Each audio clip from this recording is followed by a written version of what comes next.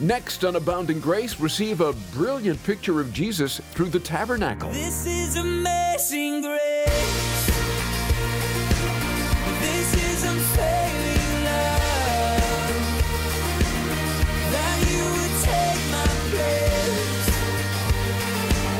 That you would bear my cross.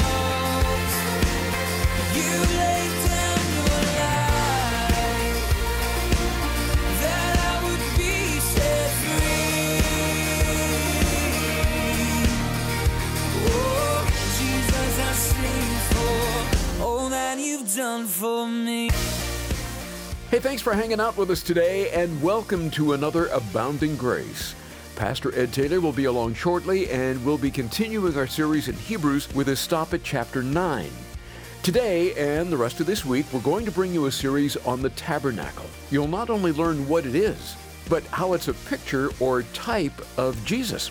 It's something the Hebrews needed to understand, and we do too. So let's join Pastor Ed. Exodus chapter 25 and Hebrews chapter 9, as we'll start in Hebrews in a Bible study that I've entitled Jesus and the Tabernacle, Part 1. Jesus and the Tabernacle, Part 1. We're in a study verse by verse through the book of Hebrews, and we have finished chapter 8, which is the highlight and the pinnacle of Hebrews. It's the chapter that introduces to us and emphasizes the new covenant that superseded the old covenant.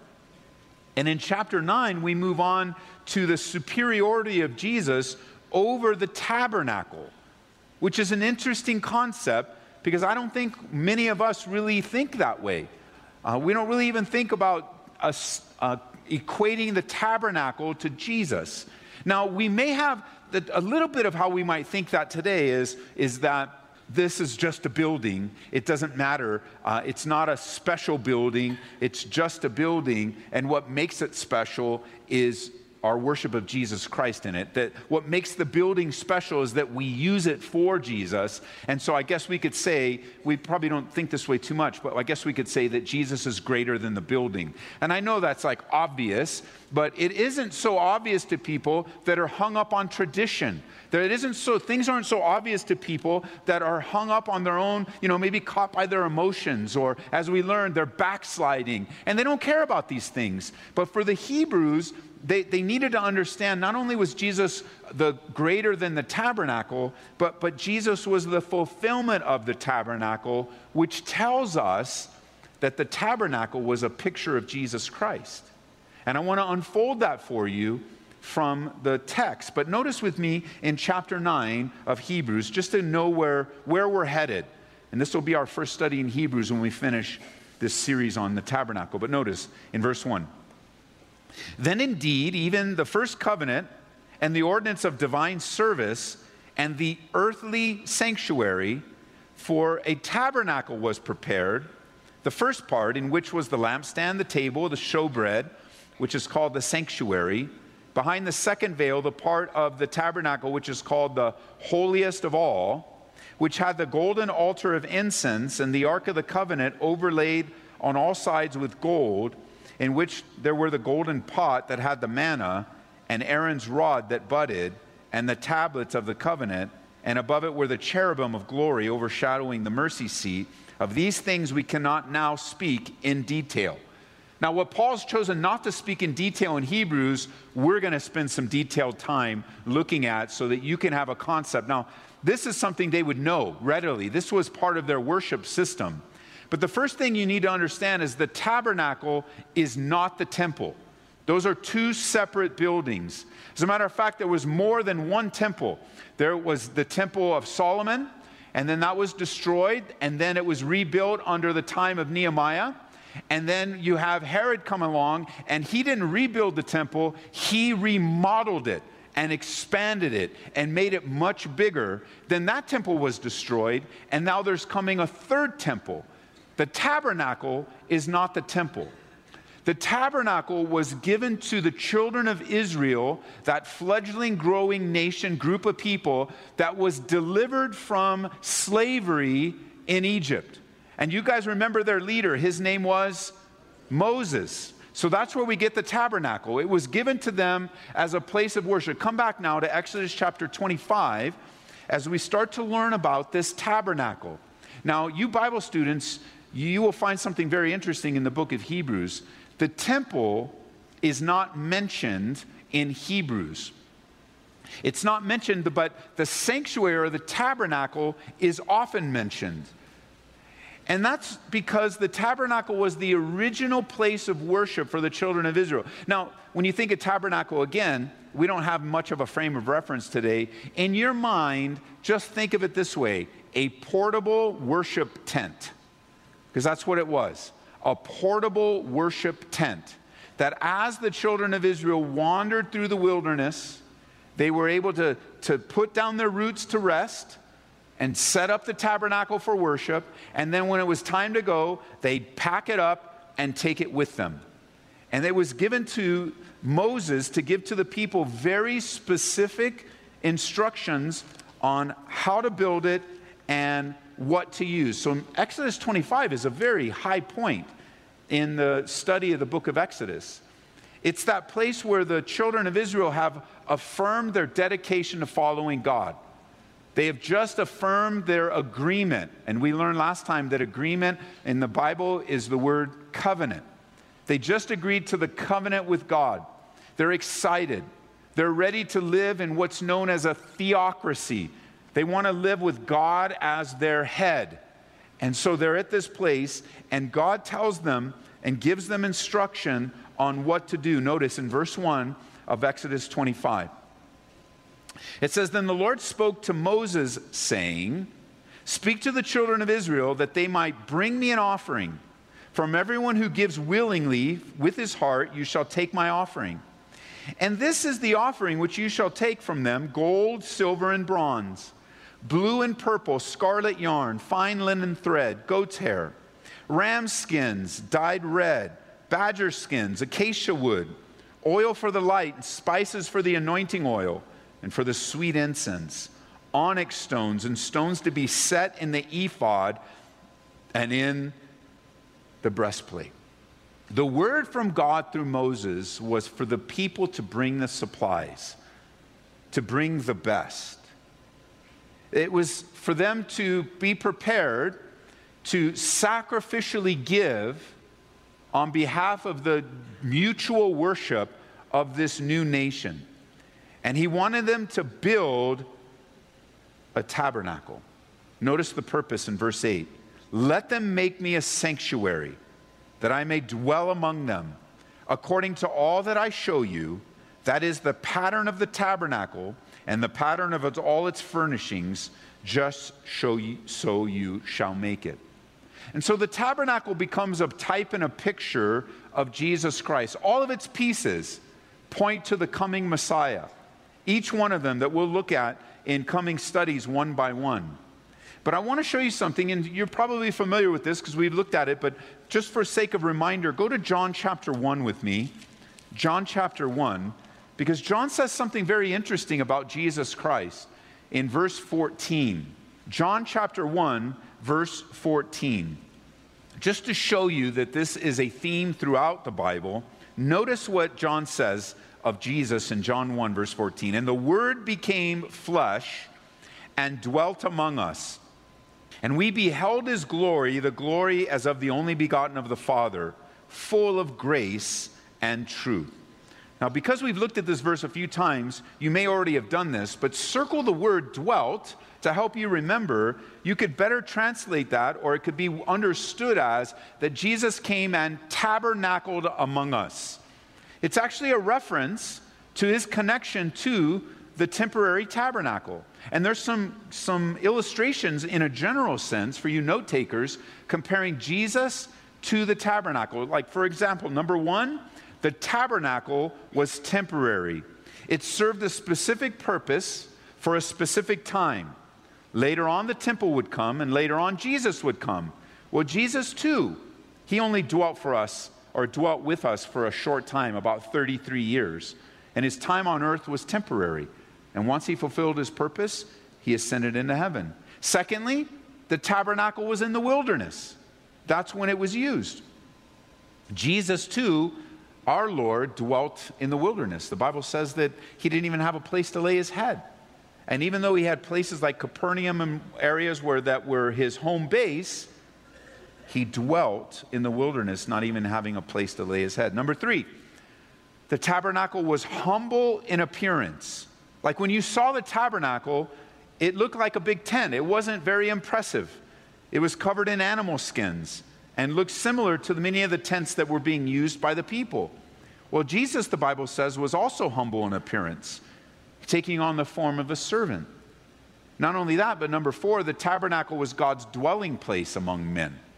It was the place, as we saw in verse 8, make me a sanctuary that I might dwell among them. Exodus 25, verse 8.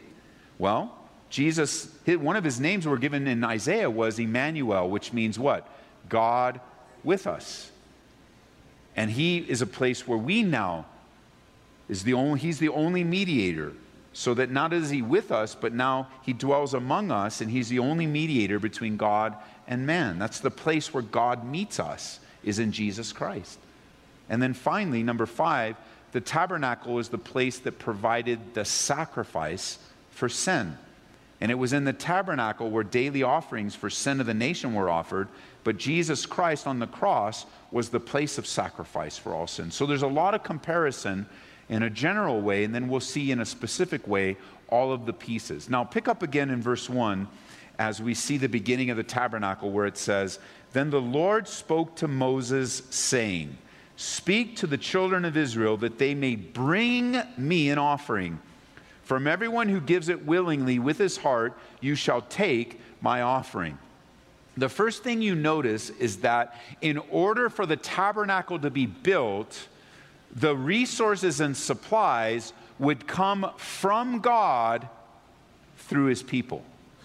That Moses was to tell the people, bring the stuff so that we can build this tabernacle, this sanctuary. That the building of and the assembling of and the creation of this tabernacle would involve the people and their sacrificial, willing giving. Don't miss that in verse 1, that you were to bring your offering with a willing heart, not against your will and not forcibly.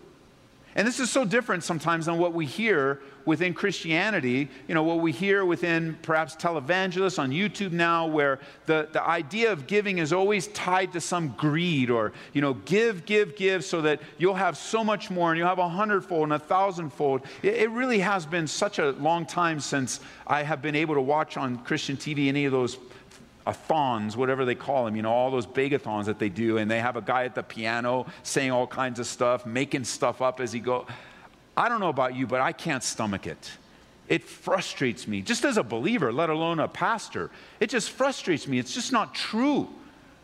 Giving unto the Lord is a true and important part of our spiritual life. It's an act of worship. But it's not to be done by twisting your arm and promising you finding some obscure passage somewhere, and then using the numbers to twist around the numbers so that, if you give, according to Ezekiel 37.8, you'll have a 37.8 return on your money, or whatever it is. It's just not from the Lord. Here is the heart of God.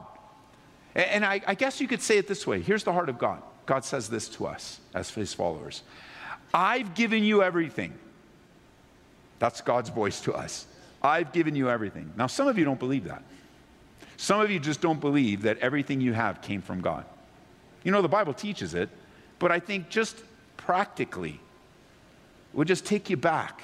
We'll take you back to the birthing room. Do you remember when you were there in the birthing room? And you came out of your mama? You remember that? You were there. You should have a good memory of that day. When you were delivered out of the womb, you were absolutely naked. You had no jewelry. You didn't have an eye watch on. You didn't have a baseball hat of your favorite team, the Dodgers, on. You didn't have anything. You had nothing. You came into this world with nothing. And your first scream out of your mouth was you were speaking in tongues. And the interpretation was, give me stuff. I have nothing. And they wrapped you, put a little hat on you, and thus began your life. The Bible says, what do you have that you haven't been given? But because we live in such an industrious world, because we do work very hard, because we receive a paycheck, because that are actually wages in exchange for hard work, you do that long enough, you begin to think that, well, what I have, I worked for. What I have, and that's only secondary. Of course you work for it. Of course you work hard. Praise God. God values hard work. He encourages hard work. That's not the point. The point is that for some reason, we think what we have, we own. And it actually isn't ours at all. All of it. I mean, anything over and above what you came into this world with. And even then, if you think about it, even then in your birth, life was given to you as a gift from God. It's not even your life or my life to live. Some of the greatest wrestlings in your flesh and mine is when I choose to live my own way, not what God desires for me. That's the spirit in the flesh. And so the call to the people was, you guys come and give your best and give willingly. This sense of willingness is all throughout Exodus. Go to chapter 35 with me. Willingly is so vital. Like, you got to be willing to support and to give as unto the Lord. Notice in verse 5 of chapter 35. I mean, this is such a cool chapter because it says, take from among you an offering to the Lord. This is 35:5. Whoever is of, what does your Bible say?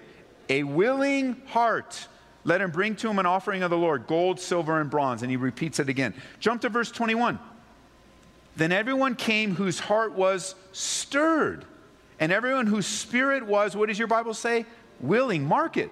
Their heart were stirred and they were willing. They brought the Lord's offering. Look at verse 22. Then came both men and women, as many as had a willing heart. And they brought earrings and nose rings. Thanks for the nose rings. But they brought them. Rings, necklaces, jewelry of gold. Check out verse 29. Then the children of Israel brought a free will offering to the Lord.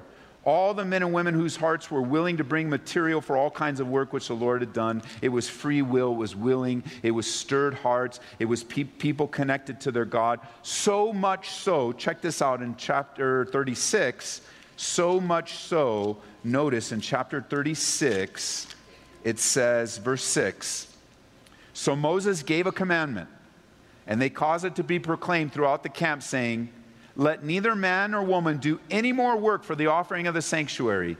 And the people were restrained from giving, for the material that they had was sufficient for all the work to be done, indeed too much. Now, I've been pastoring for a long time, and God has never had us say that. It's too much. Here's the children of Israel, and God is calling to everyone that has a willing heart. Now, I realize that not everybody has a willing heart. And that's just a bummer to hear, and it's a bummer to see. I know that because not everybody gives. Not everybody tithes. Not anybody, some of you haven't given anything to God in, who knows, forever. You can use the phrase, you've become so tight-fisted with what you have that when a call goes out to say, hey, anybody that has a willing heart, you automatically go, well, I don't have a willing heart, so I'm done. But for the sake of what God's stirring up in our lives, the Spirit of God so moved on the people and the children of Israel that Moses told them, stop. You've fulfilled everything that we've needed. We have all that we need in order to build the tabernacle. Now, Paul touches on this, Paul the Apostle, in the New Testament. So would you turn over to 2 Corinthians chapter 9? Now, we've done much deeper studies on giving as a church, and so you can look at those through 2 Corinthians, that in that section there. Now, some of you, I also realized last night, this is your first, you visited our church in Easter, and now this is your very first service with us, and you're like, I knew it, honey. All they would do is ask for money. And that's just, there we are again. And so I won't ask for anything from you that the Lord doesn't ask. We won't manipulate you here. We won't twist your arm here. And if you've been around Calvary long enough, there's actually a pendulum that swings when it comes to this topic. And, from a pastor and teaching, where one side of the pendulum swings over here, where it's just crazy, taking advantage of people, making stuff up, trying to squeeze people and manipulate you and everything. So that's one side. We've never, I can say that with clean conscience, we've never swung to that side at all. But the other side is you don't talk about it at all. You're just like, well, if the Lord's if people are going to give, then the Lord's going to teach them. Yeah, he's going to teach them through the word. And so I probably swing too far to that side. And over the years, the Lord has led me to say, just tell them what the Bible says, Ed. Just let the Bible say what it says. And this is what it says. And if people have made a mistake in the past and they, and I just have to say, some of you have been taken advantage of by another ministry. And just know this, you gave unto the Lord, and God will bless you for that. Even if somebody took advantage and somebody did something dumb, your heart, now, you could have given with greed. You could have given if 100-fold return, I could really use that right now. God will sort that out. And if that was your motive, you learned your lesson. It's like you don't give for greedy reasons. You give because you're so in love with God. You're just so joyful of what he's done in your life. You're just so grateful that you're not walking around like you were born anymore. That would be weird. Like God has put clothes on your back and a roof over your head, food in your stomach. And even if you're in a struggling time right now, and even if you're wrestling, which I know some of you are, when you begin to compare where you are compared to 99% of the world, God has blessed you to even be in this environment.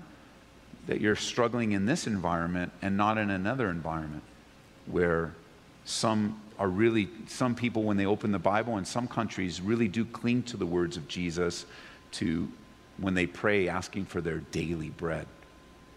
We don't so much pray for our daily bread anymore. I mean, there are occasions when we get desperate and we ask God for something in the moment, but God has been so abundantly gracious to us that we're praying for bigger and better things. And God sorts those prayers out too. But notice in 2 Corinthians chapter 9, there's this spiritual principle that Paul speaks of when it comes to giving. When it comes to giving, verse 6, Paul says, "But I say this, he who sows sparingly will also reap sparingly, and he who sows bountifully will also reap bountifully.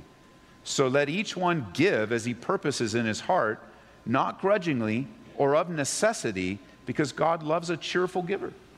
It's just, he just loves this sense of being happy to be a part of what God's doing. And notice, even as you give, you're like, and God is able to make all grace abound towards you, always having all sufficiency in all things, that you may have an abundance for every good work. Why should I give? Well, God does a work through giving.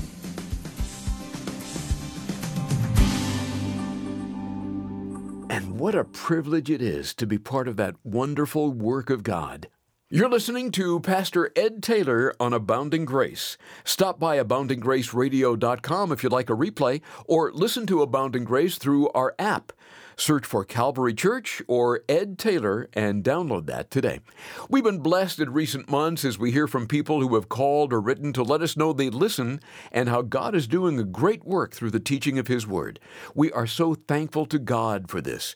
And if you'd like to share your story, please email us through our website at AboundingGraceRadio.com. We really want to hear from you. And we also have a book we'd like to get into your hands that can help you answer common questions about Christianity and the Bible. It's 5-Minute Apologetics for Today, 365 quick answers to key questions. This will serve to help you answer questions about evolution and creation, alleged contradictions, and general accusations concerning the Bible. Answer the claims of cults and ethical issues like abortion or divorce. Again, that's 5-Minute Apologetics for Today by Ron Rhodes. Request a copy when you give a gift of $25 or more to Abounding Grace. We're here to serve you at 877-30-GRACE. Our number again, 877-30-GRACE. And thank you for helping us get the word out on stations like this one. As you partner with us, it's thrilling to see how God uses it in great ways to bless and encourage so many lives through the radio.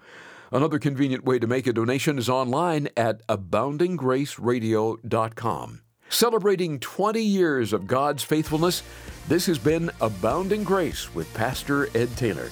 Come back next time when we'll return to our study of Hebrews. This is amazing grace.